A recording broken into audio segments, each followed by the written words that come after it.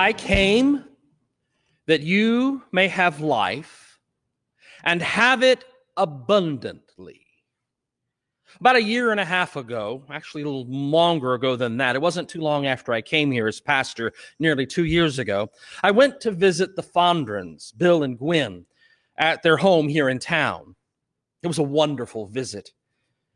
They were so very gracious to me, and they welcomed me into their home.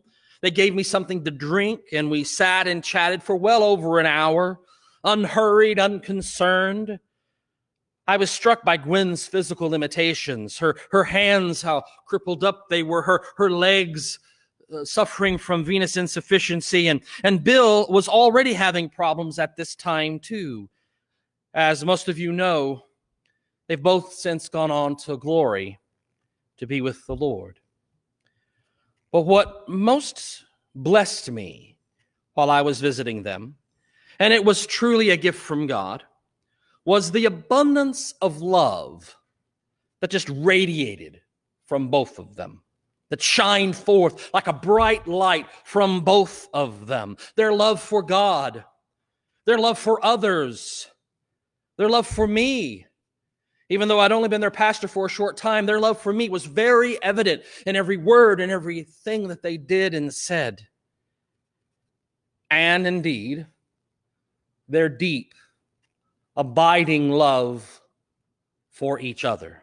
They were approaching, just a year or so away, they were approaching their 70th wedding anniversary, and they appeared to me to be as much in love then as they were when it all started. In fact, as they looked at each other and as they talked about their life as they were young and how they met and how they got married and all that went on in their life, I could see the love shining forth from them both for each other. When Bill talked about Gwen, his affection for her was obvious. When Gwen talked about Bill, it was amazing how much they loved each other. They beamed with love for each other. They overflowed with love for each other and for other people. They were amazing workers in this congregation. They used to sit, when I was here, they when they would come, they would sit in the very back over there. And I remember talking with them and realizing that these two people wrote hundreds of cards and notes to folk, shut-ins and people who were sick, and youth and people who were new in their lives, or people whom they never even met. They would write these notes and these cards to others, sharing God's love with them all. God's love was abounding and overflowing, raging abundantly in them both. And it was an honor and a pleasure to serve as their pastor. They illustrated for me perfectly what abundant life in Christ actually is. Jesus said, "I am the gate. Whoever enters by me will be saved and will come in and go out and find pasture. The thief comes only to steal and kill and destroy. I came that they may have life and have it abundantly." Jesus is our gate, our entrance, our way into abundant life. The adverb which we translate abundantly, in Greek, it's the word perissos. According to Bauer's lexicon of the Greek New Testament, perissos means that which is not ordinarily encountered. Extraordinary, remarkable, abundant, profuse, going beyond what is necessary, possibly even superfluous or unnecessarily extravagant. That sounds like Bill and Gwen, doesn't it? Extraordinary, remarkable, abundant, going beyond what is necessary. That attitude, that spirit, that way of living, that describes them to a T. And it's how we should all approach our spiritual lives and our daily living around others. It's not subsistence. It's not just enough. It's not barely adequate. It's not it'll do. Or as my mom would say, slap it together and half-ass it. Nope, it's none of that. But sadly, that's so often how we treat the spiritual life. We'll do that which we must do, but only that. We'll do what is required of us, but not much more. If it's not a must do, if it's not a have to do, we'll take the opportunity to not do it. That's the challenge that I find myself facing repeatedly. What is it that I have to do as a Christian? Love God and love neighbor as self? Okay, that's fine. Let's do it. But rarely do I find myself asking, how much more is God calling me to do than just that? How much more is God calling me to do as a disciple, as a follower, as a member of his flock? How much more is that voice of the shepherd calling us to serve and to do in and for the flock, the body of Christ? When I was considering becoming part of an Episcopalian monastic community, I not only studied what it was to be a monk, I actually joined in all the elements of their daily life. I practiced the daily routine of a monk, or as one friend of mine called it, the monkery life. We had a set order of times for prayer. There was morning prayer and Eucharist and midday prayer and evening prayer and Compline. That's a lot of praying, friends. We'd get up at 6 dark 30. I mean, it was really early for someone who likes to sleep late like me. And we'd meet in the chapel for morning prayer. We'd come back at 10:30 for Eucharist, for communion, every day. We'd then come back at noontime for noonday prayers before lunch at 12:30. We then come back in the evening at 6 p.m. for worship, for evening prayer.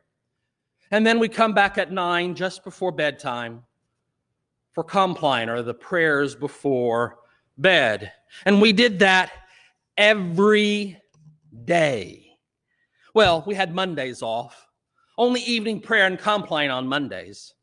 But the rest of the time, wham, wham, wham, a truly abundant prayer and worship life. When I left the community, I continued to pray morning and evening prayer, and those prayer times were amazing for me. When I would visit back with the society, when I go back to Boston to visit the monastery, I fell back into that pattern of prayer very easily. It was comforting for me. It gave me an order and a structure for my living that fed me, that empowered me to live the kind of life, the life of a member of the flock of Jesus, that I knew Jesus was wanting me to live. But over time, as I went back home and went back to my churches and served in the pastorate, over time, I began to slack off even on that simple pattern of morning and evening prayer. I began to slip into maintaining the discipline of ordered prayer. Oh, sometimes I'll do evening prayer only because morning prayer's too early in the morning, or I didn't have time, or I got up too late. And I would come up with good excuses for not doing either, or at least they felt like good excuses to me then. The time of morning and evening prayer became shorter, more sparse, more perfunctory. I found myself rushing through the prayer time rather than dwelling in the prayer time. Life became busy. And for some perverse reason, I had less and less time to engage in the spiritual disciplines. And I knew that those spiritual disciplines would feed my soul if only I would exercise them, partake of them. But I was good at lying to myself about how, God will forgive me if I don't pray today. God will forgive me if I do not sit in silence and pray today. And there was a period of time in my ministry where the only time I prayed was when I was standing right here in a pulpit, or when the church was having a meal and they asked for the pastor to offer the prayer, or at a committee meeting. In other words, on the job. That's not prayer. Not the kind of prayer that I needed then or that I need now. Then this pandemic hit. And friends all over the country, Methodists and Lutherans and Episcopalians, Presbyterians and Roman Catholics, began doing their morning and evening prayer time, their morning and evening ritual of prayer on Facebook Live. I sat and watched one of my friends in Georgia offer evening prayer an hour before I would be supposedly doing mine. And I felt myself nourished by the time of prayer with him and with the many dozens of others who were also watching. I felt myself being nourished and fed, and I was amazed at how, in the midst of this pandemic, my spiritual life actually began to improve. Even though I was isolated, even though I was staying at home, even though I was preaching to a mostly empty sanctuary week after week, and my friends, this is tough. I don't know if you know how much I depend on you when I preach. I look at your eyes to see if it's getting through, if the message is registering. I look at your eyes to know that the message is understood so that I can move on. But now I see empty pews, except for just 3 people here in front. I see empty pews. This is tough. Even in the midst of this, leading Bible study, looking at a camera rather than your eyes and your faces. Even in the midst of this, I discovered that my prayer life was improving, becoming more alive and more abundant and more meaningful than it had been for me in a very long time. Living abundantly in Christ is about living with and how Jesus would have us live. It's about spending time with God. I am the gate. Whoever enters by me will be saved and will come in and go out and find pasture. The thief comes only to steal and kill and destroy. I came that they may have life and have it abundantly.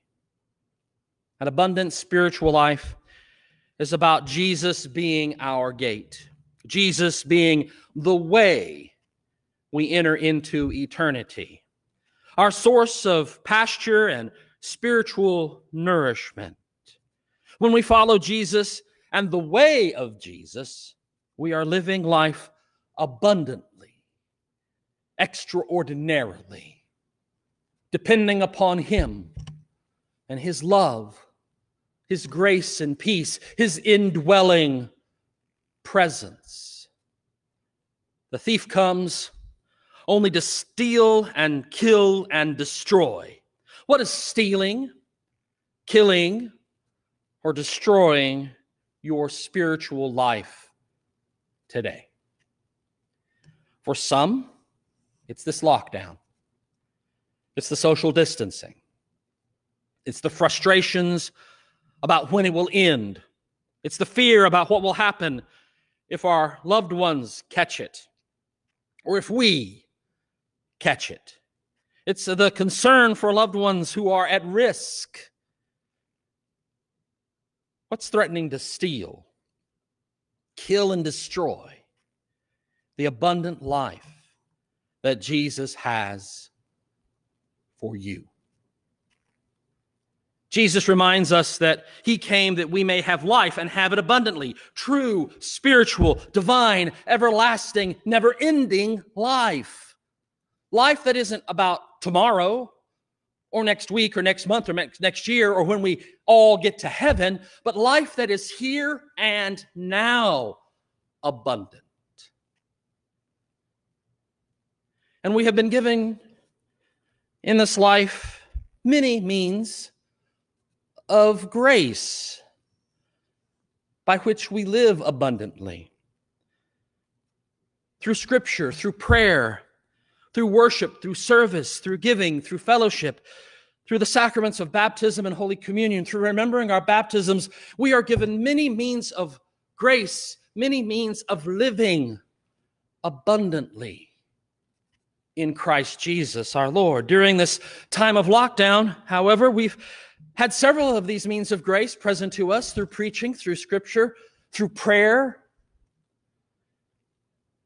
But we've had many others denied to us or made difficult, like fellowship, service and giving, and the sacrament of Holy Communion and baptism.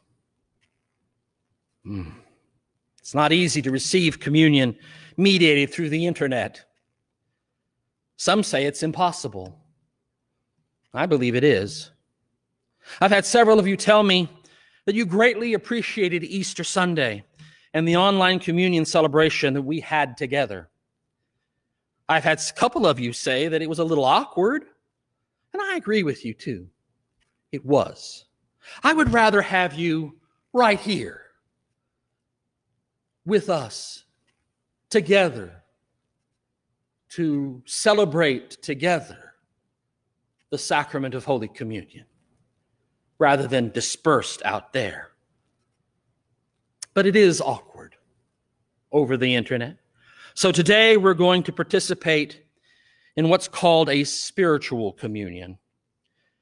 Rather than receive bread and wine in your homes, as we receive here in the sanctuary, we're going to receive spiritual communion. Unconsecrated bread and cup have been placed on the altar table. And in a moment, we will pray together the prayer for spiritual communion. A version of this prayer has been used by Christians for many years during times when they couldn't receive communion. I have had church members who were unable to eat, who have used this prayer at communion time in church to help them connect with the congregation and with Jesus as they could not receive, but they would come forward and receive a blessing and pray this prayer. It's a prayer that's been slightly modified over the years by fellow friends and clergy and by one Methodist pastor, Mitchell Lewis, but it's substantially the same prayer as Christians from many different denominations pray when they can't receive communion. Today, I invite you to enter into a time of spiritual communion with us here. I want you to know we will not be receiving communion in this sanctuary today. We will be praying with you this same prayer. The prayer is printed in the order of service that was emailed out to you, or you can simply listen, focus your attention on the elements on the table in front of you, and pray in your soul as these words are prayed. I look forward to the day when we can meet together, worship together, sing and praise God together, hear the scriptures read and proclaimed together, and receive the sacrament together. But today, I invite us all to take a few moments and to engage in a time of spiritual communion. I invite you to quiet yourself now for a few moments, and then I will lead us in the prayer.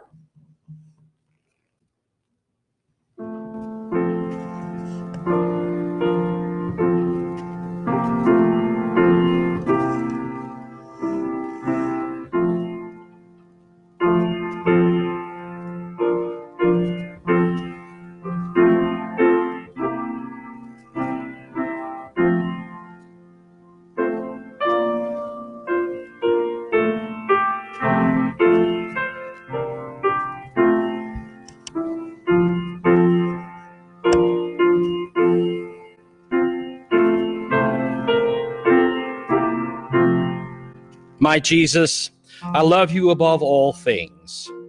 How I long to receive you with my brothers and sisters at the table you have prepared. Since I cannot at this moment receive you in bread and wine, according to your promise in the sacrament of Holy Communion, I ask you to feed me with the manna of your Holy Spirit and nourish me with your holy presence.